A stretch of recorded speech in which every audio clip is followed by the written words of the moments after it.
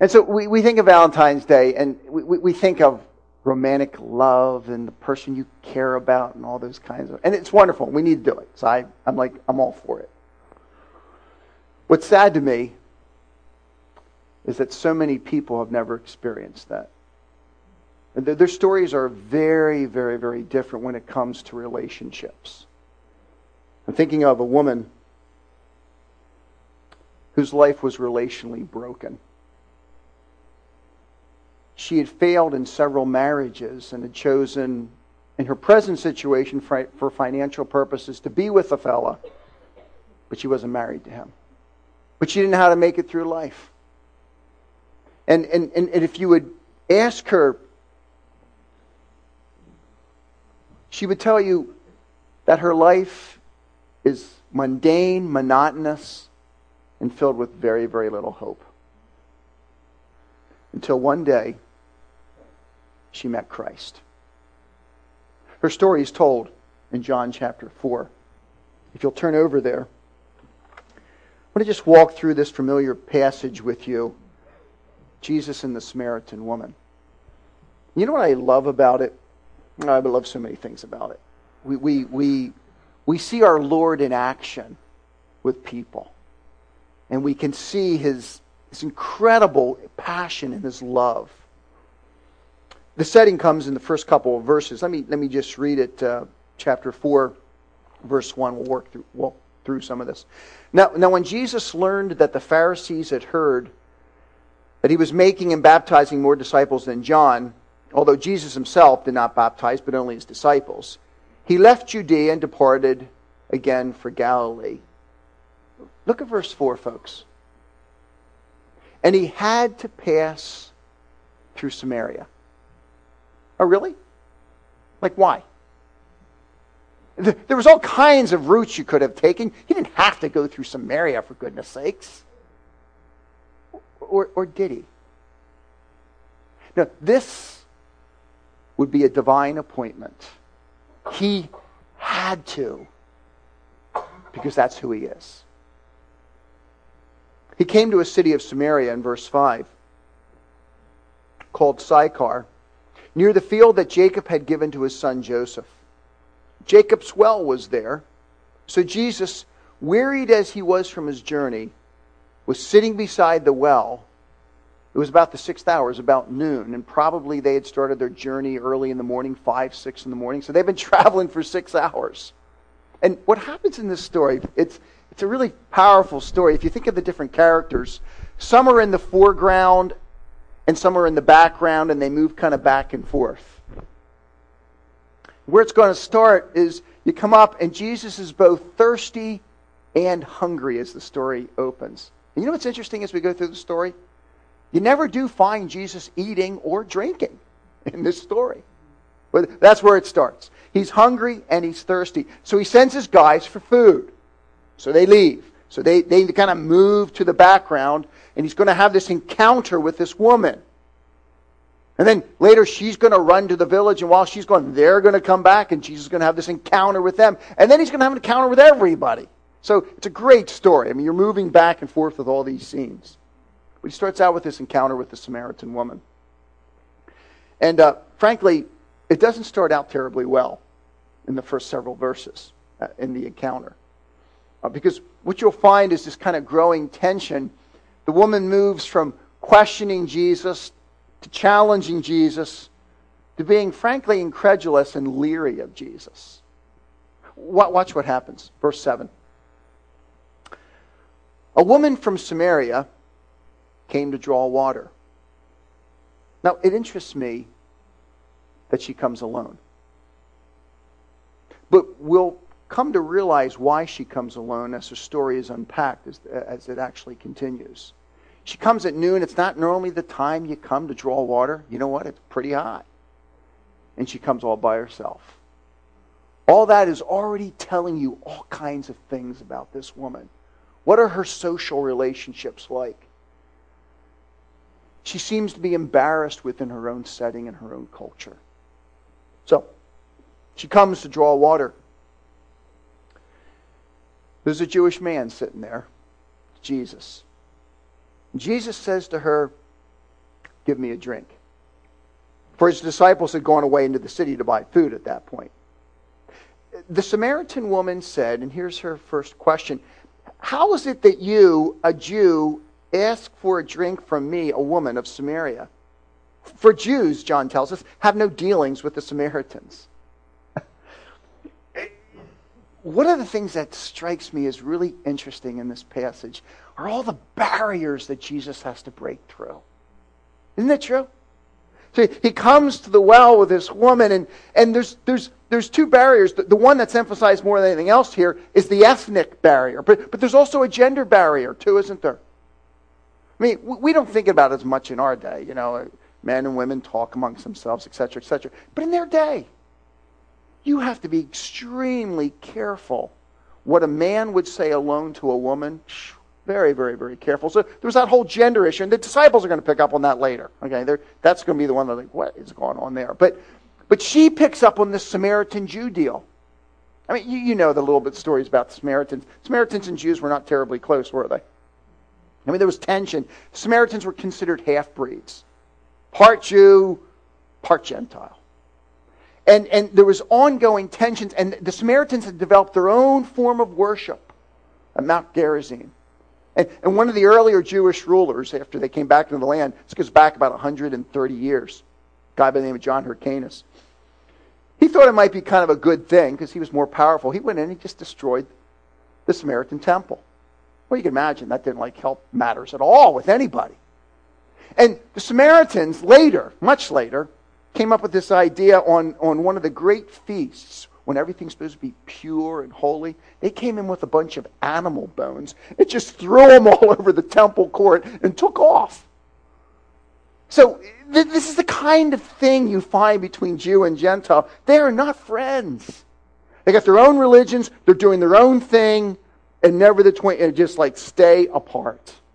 So she's coming up by herself, alone, without any other women, perhaps because there's a level of ostracism there. And she comes up to this well. She sees a Jew, and he says, give me a drink. And in asking for a drink, he breaks all the protocol of the day. So she says, why are you doing this? Look at verse 10. Look at Jesus' answer to her question. Jesus answered, if you knew the gift of God, and he's going to unpack that gift as the text develops, and who it is that is saying to you, give me a drink, he's going to unpack that one too. You would have asked him, and he would have given you living water. And then not just well water. I mean, who knows how long that stagnant stuff is sitting around. But something that's living from a spring kind of a thing. Well, now, in all fairness to this dear woman, she's not thinking spiritual, is she? And she's thinking water. She came there for water. She wants to drink water. He just talked about living water. Whoever this guy is, living water. But look, in all fairness, think about it. She comes to the well. He says, could you give me a drink? Then he turns around and says, if you knew who you were talking to, I'm the one that can give living water. I don't know. If I was her, I'd be saying, then why are you asking me for something? Why wouldn't you? I mean, come on. And so she's thinking okay, I don't know why he's crossing this boundary, number one. And number two, he wants to give me living water. Then why do you want water from me? Hello? I mean, she's thinking. So look at what she says in response. I read this stuff, and I'm right on her page. Verse 11, sir, you have nothing to draw water with. The well is deep. Where do you get that living water? Are you greater than our father Jacob? He gave us the well and drank from it himself, as did his sons and his livestock. I mean, come on, buddy. This is it. What are you talking about? He was talking just like the prophets of old, though, wasn't he? You can go back and read in Jeremiah where God will say, my people have two great sins. They are trying to hewn out cisterns for themselves, and they have rejected me, the spring of living water. Perhaps he's thinking of Isaiah in chapter 12 and 55. Come and drink water from me. The image is all over there, but she's not like picking up any of it. She's just like, what's the deal here? So Jesus goes a little bit deeper. And frankly, even on this third exchange, this woman who initially questions Jesus and now she challenges Jesus, it strikes me that she's still leery and doesn't fully understand what Jesus is saying. Notice what happens. Jesus said to her, everyone who drinks of this water will be thirsty again. Now she believes that. She knows that. She's been up there every day. Okay, no problem. But whoever drinks of the water that I will give him will never be thirsty again. The water that I will give him will become in him a spring of water welling up to eternal life. He must be thinking, is this like a fountain of youth or what? And where is it? Because he's asking me, and there's only a well here. What's going on? And frankly, I really wrestled with this back and forth. And I think her response here is not a response of desperation. It could be. But look at verse 12. The woman said to him, Sir, is she saying this? Sir, give me this water, so that I might not be thirsty or have to come here to draw anymore. Is she in desperation saying, oh, please give it to me, whatever it is. I have no idea what you're talking about, but please give it to me? Possibly. Or is she leery when she says it? Almost tongue-in-cheek. Yeah. Go ahead and give it to me because it'd be nice if I didn't have to come here anymore. And frankly, I think it's more the second than the first. And then Jesus turns the story, doesn't he? She has just said, yeah, go ahead, give me this, and so I don't have to come here. And then Jesus says, go call your husband and come here. And I've often thought about this. Think about all the responses she could have had at that moment. She could have said, okay, he's out of town. It's just me. She could have said a million things. What is it that would allow her to look back at a man who she never even knew minutes before and open up her heart and say, I don't have a husband? What happens there? And all I can figure, because the text doesn't tell us, okay, so I'm guessing, doing a little bit of guesswork here, fair enough. All I can figure is there was something so magnetic about Jesus that she was willing to let down her guard and be vulnerable and say, I don't have a husband. At least that far. That's all she said. And then Jesus opens it wide, doesn't he? Notice what he says. Jesus said to her, you're right in saying I have no husband. For you have had 5 husbands, and the one you now have is not your husband. What you have said is true. And all of a sudden, this woman who has been saying, where are you going to get water? Who are you? Is thinking, uh-oh. Who is this? No, how would he know any of that stuff? 5 times I've been married. 5 times it's failed. I've lived in a broken world where relationships just haven't come together. Now I'm with a man because I don't know how else to make it. He's using me, but whatever. That's her life. And in one moment, somebody opens that all up. And what's fascinating to me is this woman, when she initially talked to Jesus, was thinking about the gender and the ethnic barrier. But Jesus had already known about the moral barrier, didn't he? Isn't it the story of all our lives? I know I'm a sinner more than you know I'm a sinner. But Christ always knows Doug Finkbeiner is a sinner more than Doug Finkbeiner does.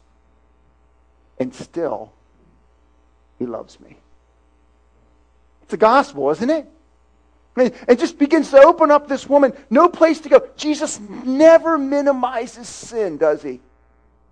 Never. But he maximizes the grace of God. And he opens up this woman, and she has like no place to go. And in that moment, man, all of a sudden, he had told her earlier, look, I'm going to tell you who I am. And she's beginning to realize, she says, sir, you must be a prophet. Right? I mean, something's going on here. That's exactly what she says. The woman said, sir, I perceive that you're a prophet. And things are turning. And she said, being that you're a prophet, you got to have another word from God. So I'm going to put you into a long debate that we Samaritans and you Jews have been having about where true worship's supposed to go on. Here in Mount Gerizim, where we're at, or down there in Jerusalem, because I think it's up here. And so what do you think about this whole worship deal stuff? Right? That's what she does. She thinks, look, he's a prophet. He knows me. Man, I want to hear what he has to say about like this stuff too. What happens? She says, our fathers worshipped on this mountain. But you Jews say, if you will, that in Jerusalem is the place where people ought to worship. So what do you think about all that, Jesus? And Jesus unpacks what real worship is all about, doesn't he? Woman, believe me, he says, the hour is coming when neither on this mountain nor in Jerusalem will you worship the Father. But let me tell you something a little about the Jews and the Samaritans. Here it is. You worship what you don't know. So in other words, you guys have been wrong for hundreds of years. Right? I mean, the Samaritans have it wrong. That's what he says. You worship what you don't know. We worship what we do know, for salvation is from the Jews. God has always planned from the ages past to bring it through the Jewish nation. That's the way it goes. But you know what? Look what he goes on to say. Yeah, that's the history, and it's come through the Jews, not the Samaritans. And at that point, she's probably going like, not so good. But look what he goes on to say. But the hour is coming and is now here, when the true worshipers will worship the Father in spirit and in truth. For the Father is seeking such people to worship him. God is spirit, and those who worship him must worship him in the spirit and in truth. You know what he tells her? You're right. You want me to get into this debate about is it Jewish or is it Gentile? Well, I will tell you, it comes through the Jews, not the Samaritans. But you know what else I'll tell you? Right now, it doesn't matter what ethnic group you're from. Because now the hour has come. With me coming, if you want to worship the Father, you will do it through the Spirit, and you will do it in accordance with the truth that I give you. It's me. I'm the fulfillment of all that. Man, she's reeling, isn't she? I mean, she's trying to take all this in. What's this mean? And so look what she says. I love it. Look at verse 25. The woman said to him, because now she's thinking, we're talking fulfillment. Says this, I know that Messiah is coming. He who is called Christ. When he comes, he will tell us all these things. And Jesus said to her, I who speak to you am he. Think of the journey this woman has taken in a matter of minutes. Stop by saying, Jew, asking me for a drink. To leaving, the text will go on to tell us, she leaves her water. All this physical stuff, it doesn't ever happen. You know, she comes for water. She's so excited she leaves her water. Jesus wanted to get a drink, never got it. Or at least at this point. Right? All the way through. And so she'll drop her bottle, man, and she takes off, and she's going to go back, and we find this in verses 28 to 30. She's going to go back into town, and she's going to say, you guys got to come. This person has told me everything I've done. I have to tell you, I'm a little surprised some people came. Would you not be a little bit nervous then? Because I'm thinking, like, if I go, he may say everything I did too, right? A little bit cautious. But she's saying, look, he's told me the worst. He knows me. And he still accepts me. And wants me. I mean, it's mind-boggling. And so she's back witnessing about somebody that she knew nothing about moments before. Isn't it an incredible story? And man, they're going to come pouring out. Well, about that time, just as she's dropping her bottle and heading for town, and the disciples come up. And they got food. Because that's what they were supposed to do, you know? And when you get a bunch of guys together and you have food, what do they think about? Food, eating, that's it. I mean, that's where we are. We're very focused at these particular points. So you got to love this story. I mean, these guys are so us, it drives me out of my mind when I read it. I say, oh, Lord, I'd be right there. Whatever. Notice what happens here. First of all, verse 27. Just then, his disciples came back. They marveled that he was talking with a woman. But no one said, what do you seek? Or why are you talking with her? I mean, I'm not asking that either. Oh, okay, whatever. But they were concerned about it, weren't they? All right. Then we have the account in 28 to 30 of the woman going into town and announcing who she is. Look at verse 31. Meanwhile, the disciples were urging him, saying, Rabbi, eat. Like, we just brought you food, you're hungry. Rabbi, eat. But he said to them, I have food to eat that you do not know about. So the disciples said one to another, has anyone brought him something to eat? Yeah, he's saying, look, I have real food that's important. Well, how do you get food? Did you? I mean, I thought we went to get him food. No, I thought, yeah. I mean, they're just like on this level, this physical level. Guys, food, eat, that's it. And Jesus is saying, man, I've got food. Well, who gave him food? It's a different kind of food, guys. Hold on, You got to love these guys. You got to love them. All right. Jesus said to them, this is what I'm talking about, guys. My food is to do the will of him who sent me and to accomplish his work.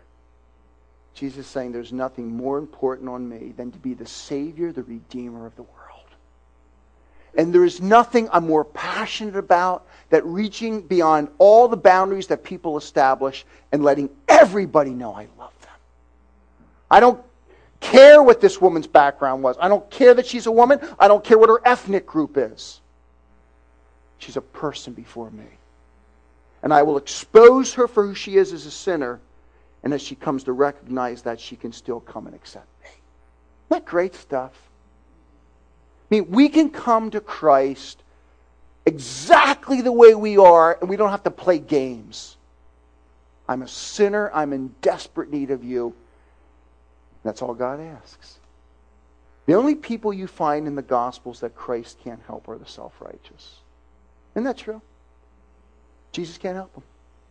But every time somebody comes and opens up their soul to Christ and says, here I am. That's all he wants. It's great stuff. So he said, that's my will. I mean, that's what I'm about. That's the food. That's the thing that drives me. I'm high hunger for that more than anything else. He goes on to say this. Do you not say there are yet 4 months, then comes the harvest? Look, I tell you, lift up your eyes and see that the fields are white for harvest. It may be harvest season right now as Jesus is speaking. And he just has them look out and say, look, it's all ready to be harvest right now. Maybe that's what's happening. Already the one who reaps is receiving wages and gathering fruit for eternal life, so that the sower and reaper may rejoice together. For here the saying holds true. One sows, another reaps. I send you to reap that for which you did not labor. Others have labored, and you have entered into their labors. You know what he says? I know you're guys. I know your stomach's grumbling. I know you want to eat. But there's something you should hunger for even more than that. You should hunger to be part of this incredible harvest that I am producing in the world around you, which is so interesting to me because when you read through the Gospel of John, people are rejecting Jesus more than they're accepting him. Isn't it true? But have things changed? There is always a harvest in our midst, folks. Yeah, but not totally. I know. But if you look out over a land, you don't see harvest everywhere, but you see incredible places of harvest. And Jesus is saying, you know what's most important? That you as my disciples share my heart. Because what I am passionate about is reaching all people. So, yeah, we'll eat later. We'll be okay. But, enter into what I am doing. Become part of it. Be part of the harvest. And literally, as he's talking, all these Samaritans are just kind of pouring in. Can you see it? So, the story resolves in a pretty powerful way. Verse 40. So when the Samaritans came to him, they asked him to stay with them, and he stayed with them for 2 days. And many more believed because of his word. And they said this, I love it. They said to the woman, it is no longer because of what you said that we believe. I mean, your testimony got us here, fair enough. For we have heard for ourselves, and we know that this is indeed the Savior of the world. In John's Gospel, you know who comes to recognize he's Savior of the world more quickly than anybody else? A bunch of half-breeds. I mean, the Jews, back in chapter 3, Nicodemus, man, he couldn't put this stuff together. He kept saying, like, how's that happen? Like, what? I can't, you're not quite sure what happens to Nicodemus. You have to keep reading John's Gospel to figure it out. But at the beginning, you sound like, this guy's like dunce. He's one of the teachers of Israel. He can't put it together. But here you have Samaritans who are led to Jesus by this testimony of this woman, and when they hear his words, they say, he is the Savior of the world. That's a great story, folks.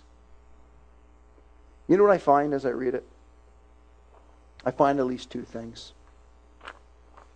First thing I find is this. If you're here today, and you've never accepted Christ as your Savior, you have no reason not to come. Yeah, but you don't know what I've done, Doug. I don't know. I don't need to know. Christ does. And you know what? He knows it more than you do. And this text tells me again and again, Christ is passionate for all. He only asks that you honestly come before him and say who you really are. I'm not married right now. I'm a sinner. I'm fallen. And I live in a broken world. That's all Jesus needs. Because you're the person he's come to save. If you will admit you are a sinner, you can drink of this water and you will never thirst again. And you can come to know what true worship is all about because it's all about Christ. Isn't that great? What I love about the gospel is it doesn't exclude, it includes. It reaches out. It will not force, but it reaches out and offers. Secondly, when I think of this text, I think of Christians. I think of myself. And I ask myself, Doug, what makes you most hungry? What do you desire above everything else? A hoagie? Well, sometimes I like them quite a bit, to be honest with you. Nice slab of steak with onions on top. Or to engage in the harvest. Do you see? John's Gospel. John writes John. He writes 1st, 2nd, 3rd John. He writes the book of Revelation. You get to the very end of the book of Revelation, Revelation 22, and the Bible says the Spirit and the bride say, come, come, and I will give you the water, the life-giving water of eternal life, if you'll come. And his passion at the end of John chapter 20, Jesus says, just as the Father has sent me, so send I you into the harvest field with the same mission. So if you're hungry for Christ, if you're thirsty for Christ, come. And if you've come, hunger to enter the harvest. Father,